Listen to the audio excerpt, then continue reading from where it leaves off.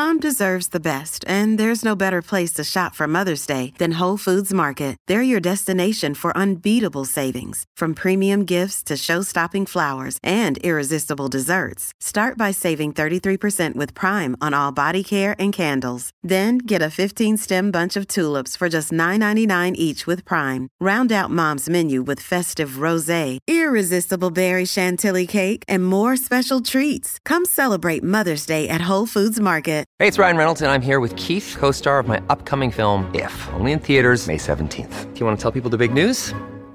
All right, I'll do it. Sign up now and you'll get unlimited for $15 a month and 6 months of Paramount Plus Essential Plan on us. MintMobile.com/switch. Upfront payment of $45 equivalent to $15 per month. Unlimited over 40 gigabytes per month. Face lower speeds. Videos at 480p. Active Mint customers by 531.24 get 6 months of Paramount Plus Essential Plan. Auto renews after 6 months. Offer ends May 31st, 2024. Separate Paramount Plus registration required. Terms and conditions apply if rated PG. Hello, everybody. This is Marshall Poe. I'm the editor of the New Books Network. NBN listeners like to read books and buy them. So we thought we'd tell you that right now, our friends at Princeton University Press are having a remarkable site-wide sale. You can get 50% off books, including ebooks and audiobooks, with the code 50, F-I-F-T-Y, at checkout until May 31. You can save some real money on Princeton University Press books. I encourage you to go there and check it out. Welcome to the New Books Network. Hello, everybody, and welcome back to New Books in Sports, a podcast channel on the New Books Network. I'm your host, Paul Nepper, and today I'll be talking to Rich Cohen about his new book, When the Game Was War, the NBA's Greatest Season.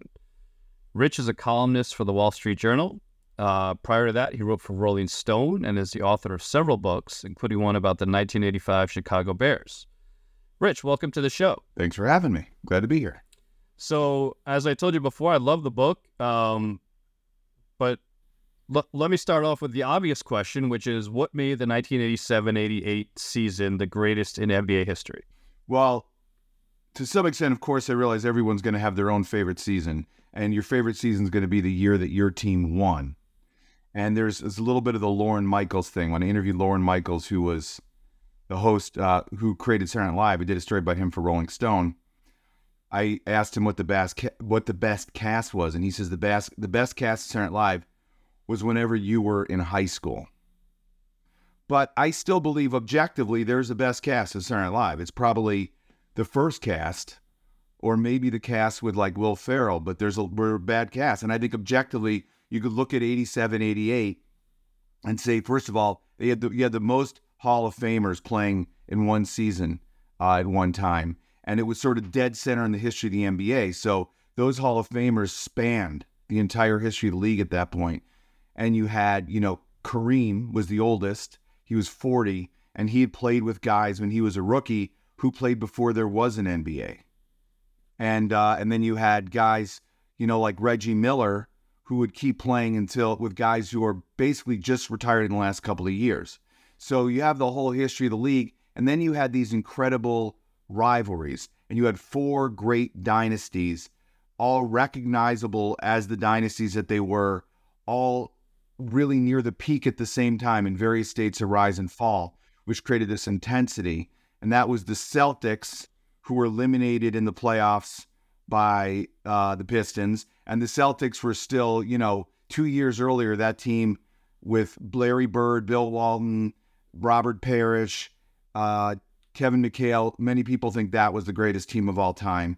You had the Lakers, Showtime Lakers with Magic and Kareem. Many people think that was the greatest team of all time. You had the Bulls, who are kind of nascent and up and coming, but you can see them. You can see the team that I consider the greatest of all time coming into existence. It's the first year Jordan won an MVP. The first year the Bulls won 50 games in a long time. It was the rookie year for Scottie Pippen and Horace Grant, who were basically the missing pieces. And Phil Jackson was there, but he was an assistant coach. So they were right there. And then you have the Pistons, who are the bad boy Pistons, who I believe really weren't given their due because they were so hated the way they played and because they won back-to-back titles, and they came very close to winning 3 in a row, because the year I write about, they really, if you look at it, they really should have won. I mean, they were kind of robbed by a phantom foul at the end. That's my opinion. You go back and watch yourself. When Bill Laimbeer was called for fouling Kareem at the end of Game 6, and they would have won the title that year. And there really isn't a foul that you can find. In a way, Bill Laimbeer was paying for a lifetime of bad works. It was karma coming back to get him. So to me, and then that created these very intense, almost football-like rivalries. So you said I wrote a book about the 85 Bears. Every Bears fan knows, the Bears and the Packers. It doesn't really matter how the season's gone. That's a big game. And that's going to be a violent, hard-fought game, just like Michigan playing Ohio State in college football. And it was like that in that era for the Celtics and the Pistons, and for the Bulls and the Pistons, and for the Celtics and the Lakers. It was a time of very intense rivalries and a much more physical game than we have today. There are several fascinating characters in this book. You mentioned a number of them, but I kind of think of it as the four main characters, the four kind of superstars at or very close to the height of their powers, being Magic, Bird, Michael, and Isaiah. And I found it interesting that you really start the book and end the book with, I think most would agree, that the least heralded of those four being Isaiah Thomas. And I wonder why you kind of put that focus on him. Well, part of this whole genesis of this book was I was on a chat with some friends, and they were trashing Isaiah because Isaiah became this hated figure in Chicago because of the rivalry. He thwarted Michael Jordan, and Michael Jordan in Chicago became God.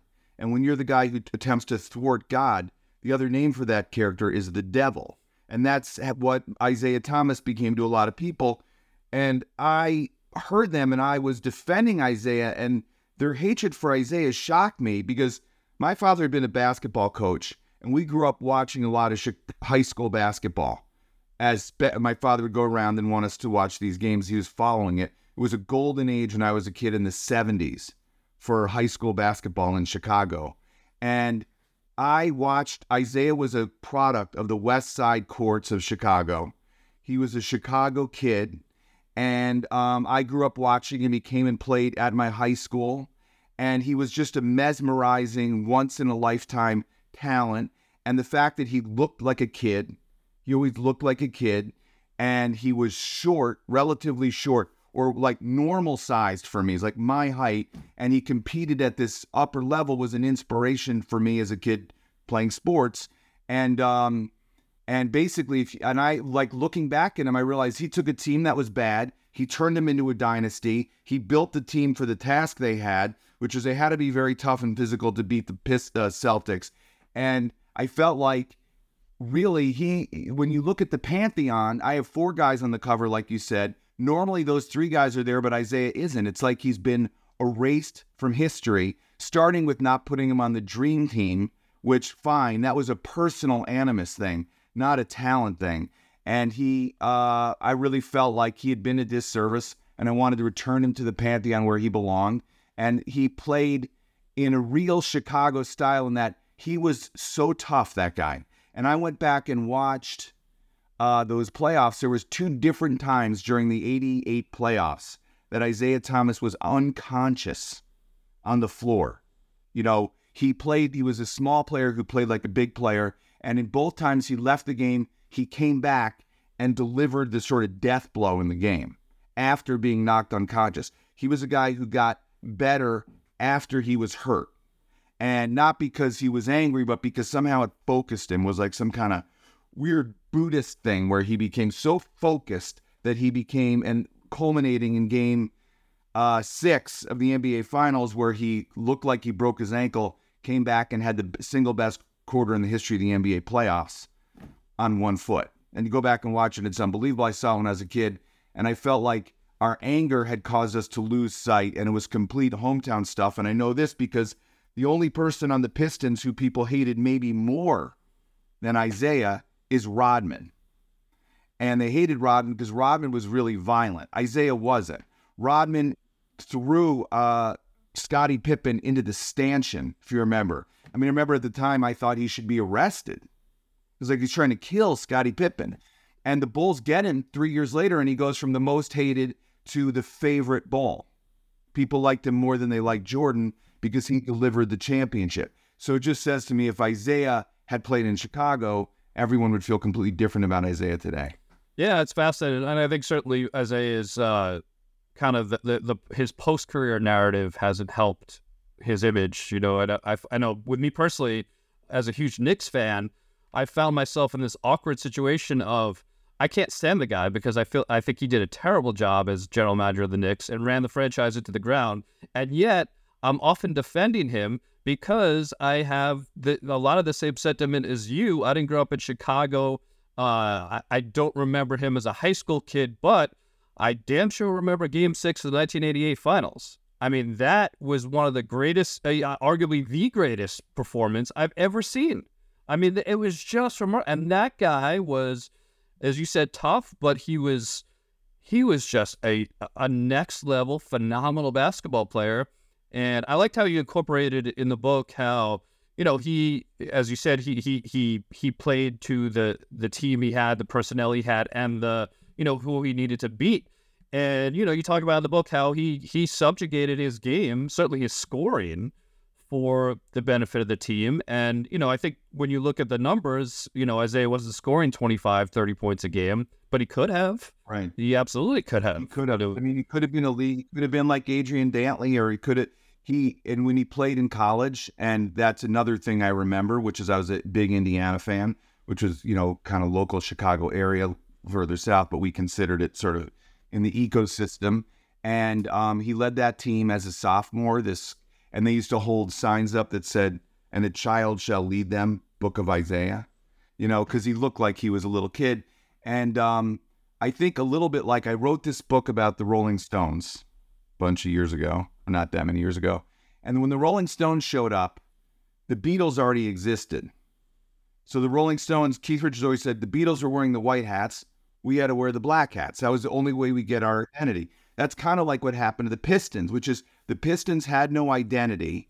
And they, it was after a game against the Bulls where there was this big brawl that year, which I write about, that they started calling themselves the Bad Boys, which was a line from a Scarface, the movie Scarface. So it was self-tagged, and it was really to give them something to rally around. But the real identity as a team, if you look at it, was immensely talented.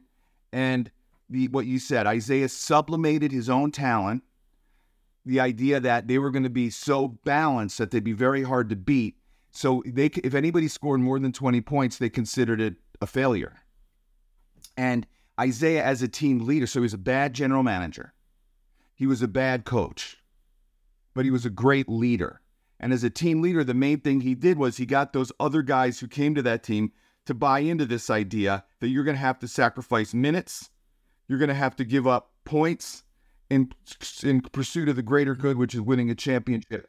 Adrian Dantley didn't really buy into that. He'd been a point leader in the league.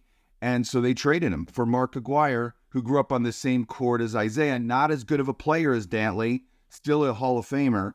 But that was the ability that once he came in, he bought in. Then they won those two championships. And I just think that the other thing that they did was they balanced their games. They had, if you look at their team, they almost had two starting teams. I think they could have separated into two starting teams and won 50 games each team.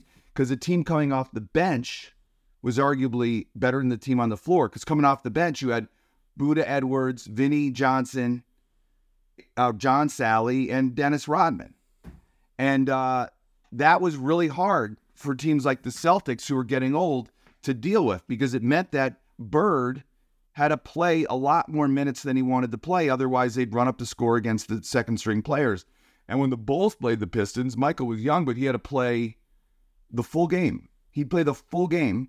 And by the end, he was just, kind of wiped out. He'd been so beat up and he'd played so many minutes that in the clutch, the Pistons would pull away. And we watch it year after year after year. And that's also what made it exciting. Was for the Bulls, it was like, as a Bulls fan, it was like a multi-season project that came to fruition after like 8 years, I think, before they finally got there. But when they got there, they were like a band who'd been playing in bars for 10 years. They were great. Yeah. So I want to get into some of the other teams, the kind of the four big teams that you focus on, and you touched on the Celtics a little bit. what was kind of the state of the Celtics at the time? You mentioned, 2 years earlier they had perhaps the greatest team of all time, but a lot happened age-wise, injuries-wise in those 2 years. So where did they stand in 1987, 88? Well, to me, they're like a quarter past midnight. That's how far they are past their peak. And they're kind of waiting. They're winning on intelligence and determination alone at that point. They'd beaten the Pistons the year before when they really shouldn't have, and they did it with this famous play, where the Pistons had basically the third game won in Boston, and they would then go home and play for the winning for the fourth win in Detroit. And Bird sort of tricked Isaiah into throwing it to him at the end of the game. If you remember, Bird took off one way. All Isaiah had to do was inbound the ball, and Bird took off like he was going to play defense, and instead cut the other way, and Isaiah threw it right to him. He made this incredible pass to Dennis Johnson, and like in a half a second, the Celtics had won. And that it killed the Pistons for the year. And so the next year they come back, and they're older, they're injured, and they're hurt all year. Bird has the bad back, although he had a great offensive season, I think the best of his career. Kevin McHale had a bad foot. They were all beat up. But the big thing that happened is in the draft the year before, Len Bias had died. Remember Len Bias, who played at Maryland, played against Jordan in college, was supposed to, and a lot of people said maybe he wasn't as good as Jordan was, but he was up in that league. He was going to be one of the best players in basketball. And Red Auerbach had been scouting him for like 5 years, and they were all set. He got everything worked out that he was going to pass this torch, where Len Bias was going to come in and he was going to play key minutes, allowing Bird and McHale to rest and giving him this new energy. And slowly he would take over the team as Bird phased out and then could play this smaller role. So when Len Bias died, first of all, it created a great sadness over that team. It's very hard for a team to recover from that. The Bears had something similar after they won the 63 NFL title game. Their running back died in a car crash. And so it created this kind of gloom. And then you added the fact that now the future suddenly disappears, basketball-wise. And now Bird and McHale, who are getting ready to move into the background a little bit, have to come out and take the place of Len Bias was supposed to take. So they were beat up, they were old, and they beat the Knicks in the first round, I think, pretty easily. And then they went and they played Atlanta, and Atlanta's one of those teams that really suggests how good this era was, because Atlanta was a team that in any other era would have certainly won the championship a couple times. And they had Dominique Wilkins, one of the best players of all time, and it went to 7 games. The Lakers got sick, like they all got the flu during it. And then in Game 7 in Boston Garden, Dominique and Bird had one of the great one-on-one, mano-on-mano, Fast Eddie Felson and Minnesota Fats playing all night. And the Celtics won that game with Bird, outlasting Dominique. But by the time they got to the next round against Detroit, they were just to spend force. They were exhausted. They were beat up. And the Celtics, the Celtics actually won, I can't remember exactly, 2 games, or I think the Pistons won in 6. But those games were just gutted out, and they seemed like luck, some of them. But you know that when you look at a team like the Celtics, what seems like luck isn't really luck. I mean, because it happens over and over again. But they were just barely hanging on, and that was really the end of the Boston Celtics, those Boston Celtics. Yeah. That Hawks team, is it, read the books, they're reminded to the Hawks, in the next couple of years you had like the great Cavs team with Price and Darty and Nance. And there were some great teams that couldn't even sniff a championship at that time. And Milwaukee was really good. And then a couple of years later, the Knicks were great, and they kept running into Jordan, so this is this era of these kind of of these really great teams. Like one of the things that I have a problem with now a little bit, the reason why this era was so special is partly because these teams had each other. So like when I'm older than you, we established. So when I was like in my college, that was when Mike Tyson had that unbelievable run. And if you watch Mike Tyson box, you think, this guy could have beaten anybody in the history of the world, but you didn't really know. He never really had a great opponent. So you felt like the reason why Muhammad Ali became Muhammad Ali is because he had Joe Frazier and he had George Foreman to fight. He had these great guys that caused him to do stuff he wouldn't have done and to figure out things he wouldn't have figured out, like the rope-a-dope, you know. He had to get better. He had to get better. And that's what happened to the Bulls and all these teams. So there was a great quote from Bill Cartwright, who's the center for the Bulls, and they won. He said, we should have paid the Pistons a tribute because basically they were like a monster we had to overcome, and they made the Bulls the team that won, 6 championships in 8 years was the Pistons. So that's what was so great. They sharpened each other to a razor edge, all these teams. The great thing about it too, and I get this question sometimes, and I got it when I talked about my book, and I'm actually working on a different book now about Moses Malone. And people ask me, what's better, this era or that era? And I said, look, it's pluses and minuses. There's good and bad about both. But I think one of the great things about that era was you had roster continuity then, right? So when you had the Pistons and the Celtics were meeting each other in the playoffs every year, but it was the same teams. Yeah, some guys came and gone, but it was Bird and McHale and Parrish and Laimbeer and Dumars and Isaiah. And the same with the Bulls roster and the Pistons and in the Knicks case in the 90s, it was the Knicks against Ewing and Sarge and Oakley against Reggie Miller and Dale Davis and Rick Smits and they had that in the latter part of the decade with the Miami Heat. And so I always say I think the game misses the rivalries that existed then, and I think something we talked about before as well was the physicality. I think it needed to be cut back. It went too far, but there's no doubt that it added to the intensity of the rivalries. Yeah, I mean, I think that the fact that a free agency, which is great for the players, is, change what it means to be a fan. So basically, there was the thing of watching these people through their career grow up and change as a great sort of role model for life. So Michael Jordan came to the Bulls. I guess I was in high school and like in the middle of high school. And I watched his entire life unfold on the court, and that's not just basketball, that's every sport. And what are you rooting for?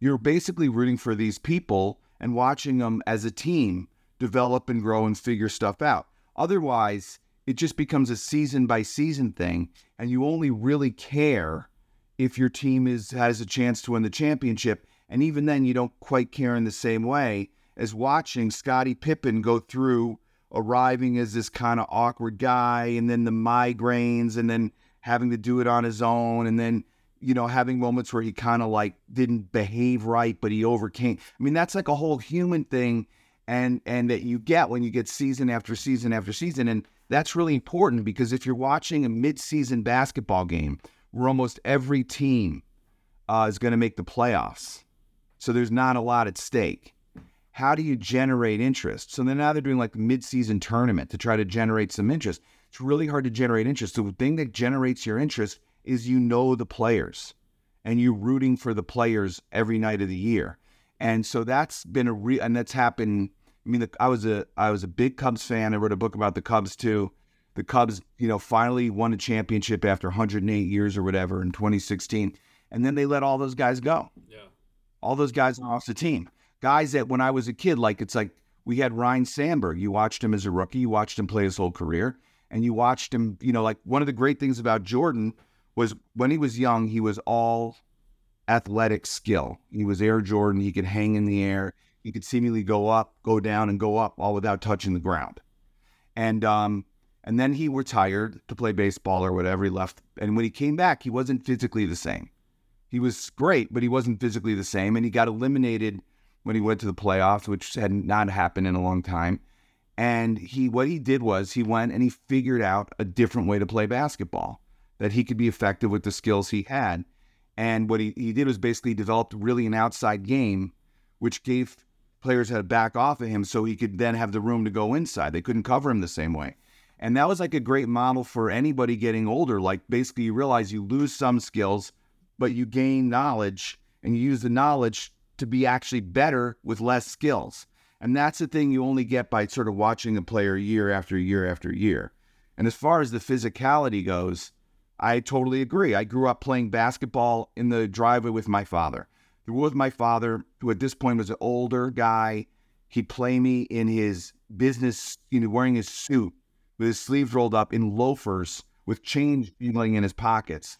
And his thing was you could go over him and score a layup, but if you did, you were going to get driven into the garage door and the play would end with you in a heap, And that was just, he grew up playing in Coney Island on those courts, and that was just the way basketball was played, which is one of the reasons he liked the Pistons and liked the way they played and sort of used to watch it with me. So the idea about all these sports was, they're kind of, it's the lessons you take outside for the rest of your life. And one of the key lessons of every sport is it doesn't hurt as bad as you think it's going to. Getting hit is not the worst thing in the world.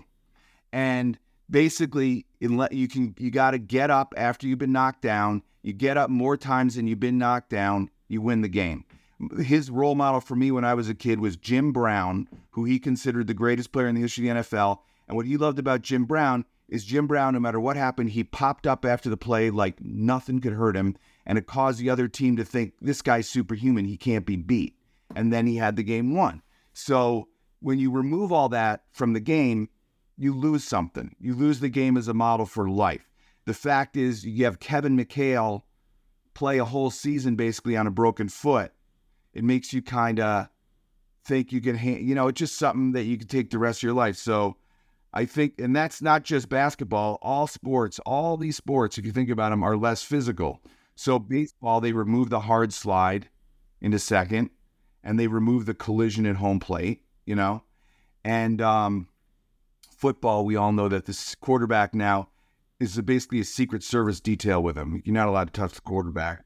And basketball, that whole inside churn was made illegal, the hand checks and everything else, partly because the Pistons found a way to win and sort of clip the wings of these high-flying teams. And then you add the three-point shot, and then the whole game becomes an outside game, and the rebounding changes. And then you look at it now, and it's hard to recognize as the same sport sometimes. Absolutely. Yeah. So you touched on the Bulls a little bit. Where were they in the process at that time? I mean, so Scotty and Horace are very young. You think they kind of knew that these guys were going to fill out the way that they did and become the players that they did? Or what was the state of the Bulls? I think Jerry Krause, who was a general manager, knew.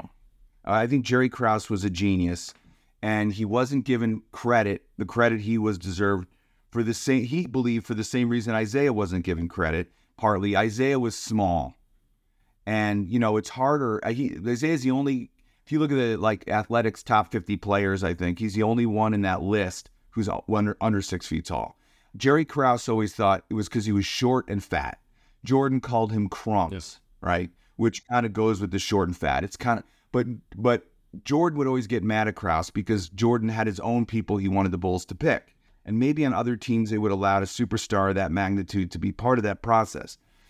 Jerry Krause didn't let Jordan be part of the process. Everybody Jordan wanted to pick was some guy coming out of North Carolina. And you can look at their careers. None of them became stars. And look what Jordan did when he was, running Charlotte. Nothing he did work there. So basically, it's like Isaiah's not a good GM and not a good coach. Jordan's not a good GM. And that created the tension, which is Krause spotted these people. And he found them in unexpected places. And I think he looked at Pippen and he knew Pippen was going to be one of the great players of all time based on his physical skills. And Horace Grant, he knew would be a very, very good player. And he made the trade to trade Oakley, who was a fan favorite in Chicago and Jordan's best friend on the team, for Bill Cartwright, which is the missing piece. They needed a center, and they knew Horace Grant could play this sort of power forward. So I think that what they were really missing that year was experience and the coach. They had the wrong coach, which is a real young team sometimes needs an older coach. Like the Pistons had Chuck Daly, a coach with experience. Doug Collins had been a superstar player.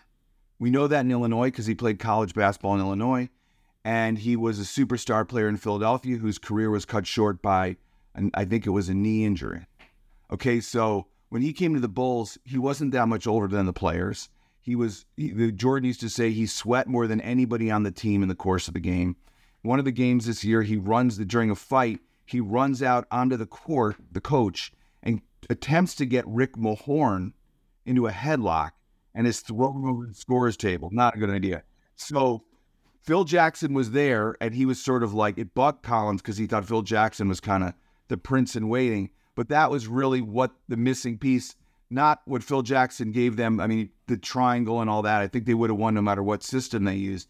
It was the sensibility, which is the detachment, and his way of recognizing that the whole Pistons strategy was to do what my dad did to my older brother when they played basketball in the driveway, the great Santini strategy, which is just, we can't beat him physically, so we're going to beat him mentally and get in their head and cause them to go crazy and commit fouls and get ejected and get outside their game. And that was where the Bulls were. They had the talent. It was there.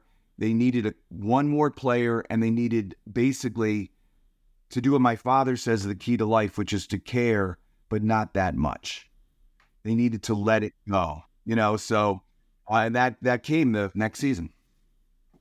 And they instantly went from, they suddenly were playing the Pistons, pushing them to the brink. So when I was a kid, which happens sometimes in sports, the best game, the sort of real championship, it seemed like, was the Bulls and the Pistons. Once the Bulls got past the Pistons, they were going to win the championship. The Pistons were the best team, and those were the two best teams, happened to be in the same side of the league. You talked about Phil and how the Bulls didn't have the right coach, and it kind of struck me that the coaches back then were more iconic, maybe more powerful in a way. You think of and maybe more associated with the winning. I mean, you think of Magic and Riley's imprint on the Showtime Lakers, and of course Phil's imprint on the Bulls. And those guys are so associated with a team's success. And then perhaps it's due to more player movement or whatever it is, but LeBron is the guy that comes to mind. He's won 4 championships with 3 different coaches. And I guess you have like Kerr with Curry and Golden State, and you did a Pop in San Antonio, but it seems like maybe there's less of an emphasis on the coaches from a public standpoint. Well, think about it this way. I mean, I haven't thought a lot about it, but the balance of power in the league has changed.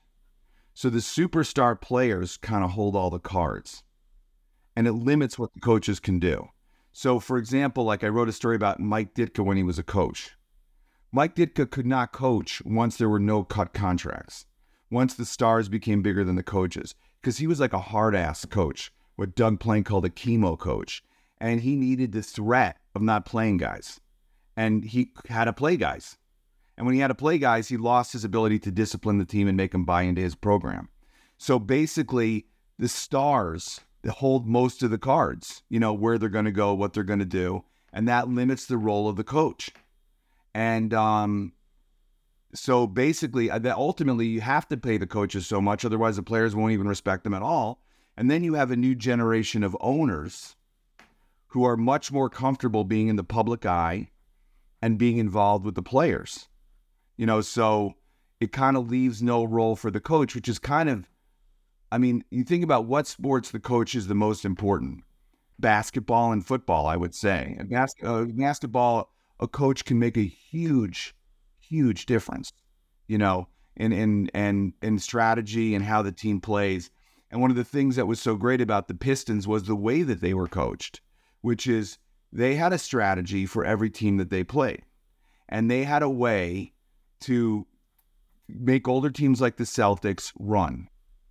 And then to take a game against like the Lakers, who love to run, and slow it way, way down, And you might have a hard time getting players who don't like to play slow and don't like to score 10 points do that.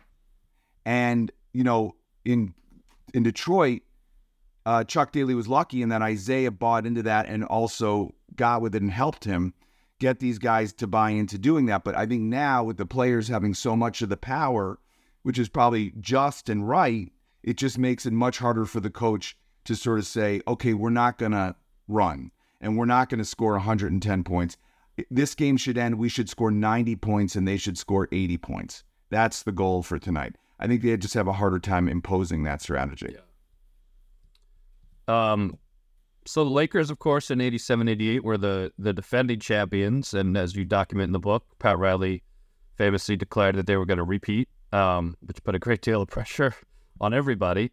How did that team compare to, say, the 85 Lakers that won the championship? You know, as you noted, Kareem was 40 at that point. What was Kareem's role at that point, and how did that version of the Lakers compare to earlier versions? Well, you know, Kareem definitely couldn't run in the same way. And if you remember in the movie Airplane, they make the joke where the kid says, my dad says you don't hustle or only hustle in the playoffs. But there was truth to it. So when you go back and watch some of those games, Kareem doesn't go back on defense. By the time the game, he just sort of stays in the middle of the court because it's too much he can't keep up. But what was amazing was, like, Kareem's another one of the, because he was old. And he played so much basketball, but he was another one of those guys who figured out how to sort of husband his resources and show up when he was needed and do it then. So in several games, in the key moment, Kareem, sort of who seems like he's ineffective, he's too old, he can't keep up, suddenly emerges and wins the game, you know, with a key block at the key moment or a key little run where he scores 7 points in a row down the stretch, you know. So, I think that they definitely physically were older and they couldn't run the way they could. And they were right behind the Celtics in a way, as far as getting old, but they were still there and Kareem was still able to contribute. And as good as they were with Vlade Divac, who replaced Kareem, they were never the same. And Kareem does not, I would say when you go back and make the list of the best players of all time, if you talk to the basketball people, the old ones, they say Kareem was the best player of all time. I mean, and whatever, because he was a center and the game went away from the center and the game has changed and people don't understand what a center like him did back then. He also doesn't get as much credit, as hard as it is to believe, as he deserves. So the Lakers were getting older, but they were still had James Worthy, who was so incredibly fast, Byron Scott. I mean, they still had this great team. But, you know, it's what's so interesting about sports in that era is the teams are like dynasties and they sort of rise and fall like dynasties from medieval history, from the 30 Years' War. You know, so you can sort of see what's interesting was that year you look at it and you say the best team in the league was the Pistons, but the Pistons didn't win the championship. The Lakers won the championship because the Pistons hadn't learned yet how you can't let some of these games be close enough for the refs to decide them. You know, if you're complaining about the refs costing you the game, which they do, the game is too close. You got to finish them off. It's a question of learning how to finish teams off. And the Celtics really knew, the Lakers knew how to do that, and the Pistons didn't. And so kind of circling back to, earlier in our conversation, Isaiah Thomas in Game 6, you talk a little bit about that, what happened there, what that performance was like? Well, they won. They went back to L.A. They played in Boston in the Silverdome. I mean, in Detroit in the Silverdome, which is crazy. And they went back to the Forum to L.A. and they only needed to win one of two. And in such a situation, they're being told you want to win in Game 6, because in Game 7 at the Lakers at home, and the fact that the Lakers know how to finish teams off and they've done it many times before, you want to finish in Game 6. And the game was very close, and the Pistons were right there. And Isaiah rolled his ankle, and he went down like a ton of bricks, and he was screaming on the floor, and he'd be helped off the floor. He couldn't really walk off on his own, and it really looked like he was done for the night. And with it, so was the Pistons for that night. And Isaiah, it's like he realized that he had about an hour until his ankle became swollen and he couldn't walk, couldn't fit his shoe on anymore. And he decided that their best chance to win the championship was right then. And he went out on the floor and he just tried to take that team on his shoulders. And a thing he didn't normally do, he saw that he could do it because he thought this was the chance and he was the leader and he had to do it. And he had this unbelievable third and very good fourth quarter where he scored, it seemed like, everything he shot. And he basically won that game, except it came down to the very end where Lambier got called for that foul that didn't happen. So it's kind of like The Old Man and the Sea, like the Hemingway book, in that it almost becomes more dramatic and more memorable because he has this great performance. He does everything he's hurt, and they lose anyway. Yeah. Because that's what life is like, man. Sometimes even though you're better, even though you did everything you're supposed to do, you still lose, And then by game 7, Isaiah couldn't play. He went out on the floor a couple times, but he couldn't run. He was a detriment to the team. He hardly played. And but what that did is that caused them to come back the next season and blow through the season and win the championship, and then the season after that, until basically the Bulls rose up to dethrone them. So, to me, I was like you. I was watching on TV with my father, and my father's telling me he's done for the night. He's not coming back. I've seen injuries like that. And then he comes back and does this unbelievable thing, which is the whole reason why we watch sports. Yeah. And for that night alone, I'm like yelling at my friends. I'm like, I am grateful for Isaiah, because Isaiah gave me one of the best spectacles of sports I've ever experienced. I couldn't agree more. And I encourage anyone who hasn't seen it, go watch it on YouTube, wherever you can find that game, because the guy, he couldn't even walk. Never mind run. He couldn't walk. And he's shooting shots where he's shooting off the dribble, like off the wrong foot, because he can't balance on his foot, or he went up for a couple shots and landed back down on one foot. It's remarkable. It's just beyond transcends sports. Just as you alluded to, just the human ability to achieve at an impossible level. And also at that moment, it probably wasn't good for his long-term longevity. He probably injured his ankle a lot worse, and his career was shortened by injury. But at that moment, in that era too, really, guys, he felt like they put the moment over the long term, and he didn't care about his long-term prospects. He just wanted to win that game that night, and that's what you felt about him. It's like that moment was his entire career. Yeah. I wonder that in the course of researching this book, I know how much research goes into it. Was there a player or a team or a moment that kind of surprised you, or changed your mind about a certain player or a team or something? Something you didn't expect going in, that through the course of research, Well, actually a whole bunch of things I could name, but I'm just say a couple. One is, I remember watching Bill Lambier and hating Bill Lambier and everything. But when you go back and look at Bill Lambier now, because I was too young to notice this, he is like a premonition of how players play today. Because Bill Lambier, the center would usually get in the post, and the ball was worked from the inside out. The point guard would pass into the center, Bill Lambier lined up at the top of the key and played outside. He was a great outside shooter. And doing that, he also drew the other team's big player away from the basket. So that was really interesting. To see, like, here's this guy playing. He's almost ahead of his time in the way he played and his ability as an outside shooter. That's one. Another is what these guys are doing now, So we all know what Isaiah's doing. You know what Magic's doing. Bird's kind of around. Adrian Dantley, who is a Hall of Famer and a great player, is working as a crossing guard at a middle school in Maryland. And not because he needs the money. He's rich. He just he's a weird guy. It's what he likes to do. He enjoys whatever. So it's super interesting. Like the way, like I always think somebody at that level of superstardom, sports or whatever, athletes, I always say pro athletes die twice, because they die the real death, but then when their career ends, it's like a death. And a lot of them can't figure out how to get back into life or live a normal life. Robert Parrish is an example of that. He had a lot of trouble, but Adrian Dantley found this kind of beautiful way, like the way of the pilgrim, to, sort of sink himself into the everyday. And then I'll say one more thing, which is as a sports parent and as a kid who played sports as a kid, that the things that are the most important for an athlete, for a team, are often not measured. There's no statistic for them. And because of that, the thing becomes invisible and undervalued, and only great coaches can see it. And one is there are certain players that you'll notice everywhere they go, that team wins.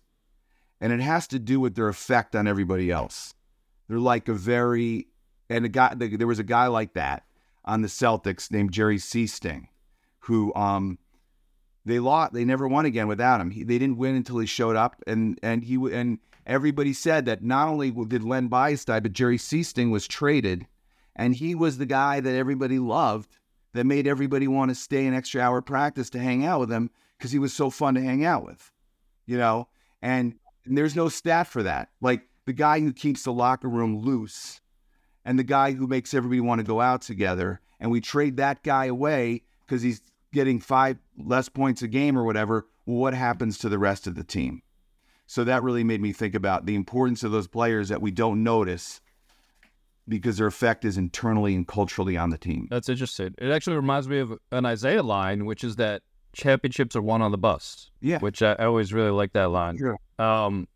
Yeah. So as someone, obviously you love that era of basketball and you were compelled to write about it. How do you feel about the game today? I enjoy it, but I don't feel, first of all, I'm older. There's nothing like sports when you're 18, 19 years old. But like you said, the players don't stick with the teams. They move around.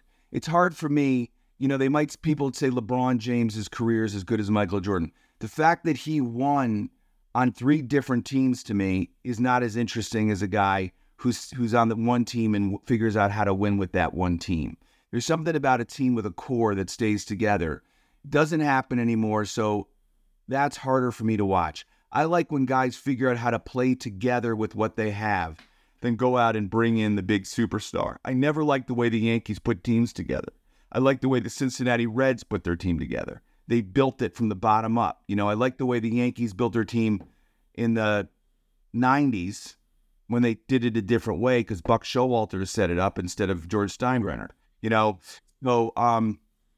So I miss that, and I like the inside game, which is gone because not only are the rules don't allow it, but three-pointers are so prevalent that, when you miss a three-pointer, the rebound's a different kind of rebound. So players have to play in a different spot on the floor. I find now the game that I really have liked in the past to watch more than the pro teams, and the Bulls haven't been good in a while, that's part of it, but is college basketball.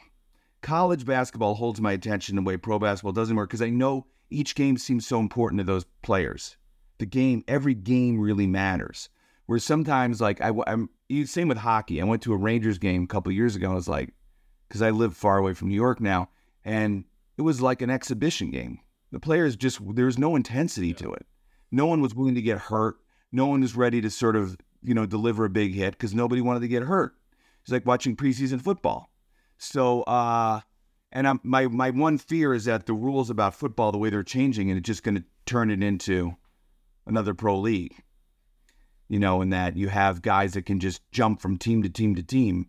You don't know what team a guy's going to be with. So, anyway, I still love watching basketball, but of all the sports now, the sport I think is at its golden moment right now is the NHL. Really? The NHL has so much young talent, 17, 18 years old, that's different. These little guys who are incredibly skilled that can make plays you can't believe, like hand-eye coordination and their speed and everything. So, and I do believe that, sports is defined by the players who come into it, and often you get like a bunch of great players at the same time, and that's the great era for sport. And it'll happen with basketball. I don't feel like it's happening right now in the exact way, but I feel like it is happening in hockey. Interesting. All right, Rich, I will get you out of here with one last question that I like to ask all my guests. But first, once again, Rich's book is called When the Game Was War, the NBA's Greatest Season. My final question for you, Rich, is what is your all-time favorite sports book? That's tough. First of all, my definition of a sports book is broad. So in a way, the Hemingway book, The Sun Also Rises, is kind of a sports book because he writes so vividly about bullfighting. I would say I really like, of course, The Boys of Summer, the Roger Kahn book. There's a bunch of really good ones that I like a lot. It's hard to think of. I really like North Dallas 40. You ever read that book? I mean, it's a novel, but it's basically based on the Dallas Cowboys. That's a great sports book, and about the NFL in the 70s. I like all the Roger Angel stuff a lot, more and more the older I get. Trying to think do you have a single favorite sports book? It's hard. Kind of my go-to as a basketball guy is Heaven is a Playground by Rick Tellon. Yeah, that's a great that book. Put that on. But yeah, I could rattle off 20 of them right now that I absolutely love. It's hard to pick one. I mean, as far as basketball, the David Halberstam book, The Breaks of the Game, I guess, and his book about the season the Bill Walton wins championship with Portland, and you have to almost go sport by sport. It's interesting because some sports, like boxing, has a lot of the greatest writing, but we don't watch that much boxing anymore, But it was just something that was really good for people to write about because it's such a primal metaphor for the human condition. Two guys in a ring fighting for their life. And when things are actually violent and the stakes are high because of the violence, then it gives you more to write about because it's closer to what it feels like to be alive and struggling. So, the sports that maybe, and like a sport like hockey, there's been some great books, but not that many because there's just not as big of an audience for it in the United States. It might change, but. I mean, Ken Dryden's book is a classic. What's it called? Yeah, Ken Dryden's of all the guys who played at a very high level, because I was a big Ken Dryden fan when I was a kid and a big Canadians fan. He's the best writer, I think. And Kareem. Kareem. He's an excellent writer. Yeah. But Kareem, he's an excellent writer on everything. Ken Dryden writes about what it's like to be a young goalie having to go to the Soviet Union to play when it was so scary. When the Soviet Union was like going to the Death Star to play against, Darth Vader's hockey team, the stakes seemed so high. It seemed like if the Russians lost, we might get nuked, So, anyway, it's good. It's good. I'm always looking for new great sports books too. So, if you come across anything, there's so many though. I recently read the book about Ted Williams, the Richard Ben Craver book. I think really good book. I just like books when they get off the court a little bit and into the culture of the team. Yeah. There was a great book I read recently, Across the River by Kent Babb, about a high school football team in Louisiana. Just fantastic writing. Yeah. He's a great writer. He wrote a great Allen Iverson biography too. I liked Friday Night Lights a lot. Now that I think about it, sort of forgot about it. But that book's almost about the town in Texas. Yeah. Well, like you said, the best sports books are about a lot more than sports. Right? Yeah. And I remember when I was a kid reading the David Halberstam book about the pennant race with the St. Louis Cardinals, and that always really stuck in my head too. It's good. I'm always in the market for it. But if you look at the Hemingway stuff about how he writes, because he has a description of shoeless Joe Jackson hitting a home run. And as far as writing about a physical action, very simply, that creates an image in your head, that's as good as anything I've ever read about. Really? And he's writing about fishing and all that. And I just read the John McPhee book about the founding fish, about shad fishing. And that's a great book. Really? Well, he's excellent. So they're out. He could write about, flies, and it would be excellent. Well, he has a book about Bill Bradley. Yeah. So that sense of where you are. And Bill Bradley wrote a great book, Life on the Run, about it's basically a journal from towards the end of his playing career. It was excellent. Yeah. There's when you start thinking about it, because I read gazillions of books about this season and read all the articles again, and a lot of the best writing about basketball happened in the newspaper. Because I went back and read, what people forget, that sports was so much more literary then, or written about.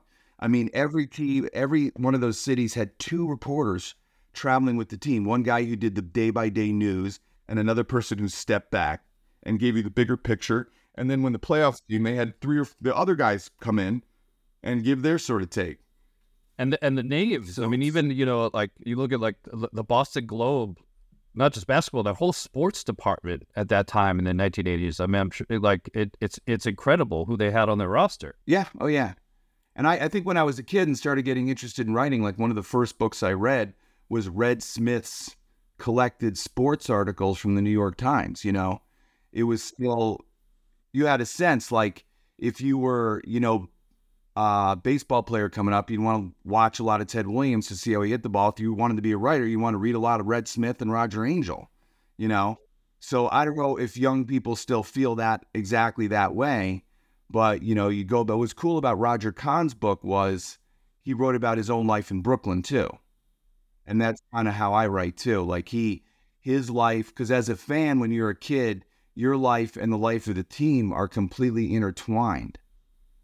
So it's an interesting phenomenon, right? I mean, people have asked me about my Knicks book. I wrote about the Knicks in the 90s, and why that team meant so much to me, blah, blah. And I was like, well, I was the 4 years that Pat Riley was the coach of the Knicks exactly coincided with the 4 years I was in high school. And the Knicks were the most important thing in the world to me. Number one, nothing close. And then my wife and my kid and my job, it was just the Knicks. And I watched every game, and it was all I thought about.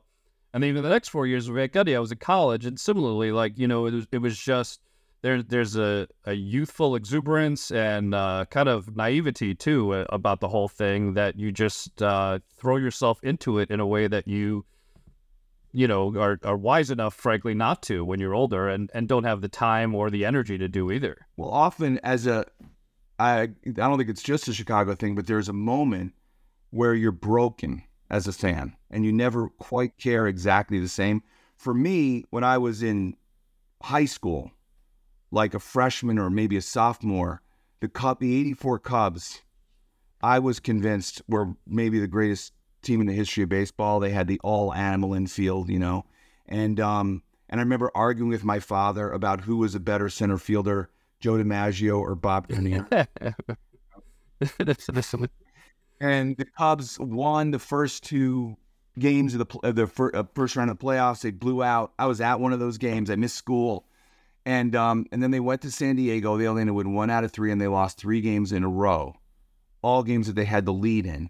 And then at the end, the team actually fell apart and started bickering with each other. You could see them bickering.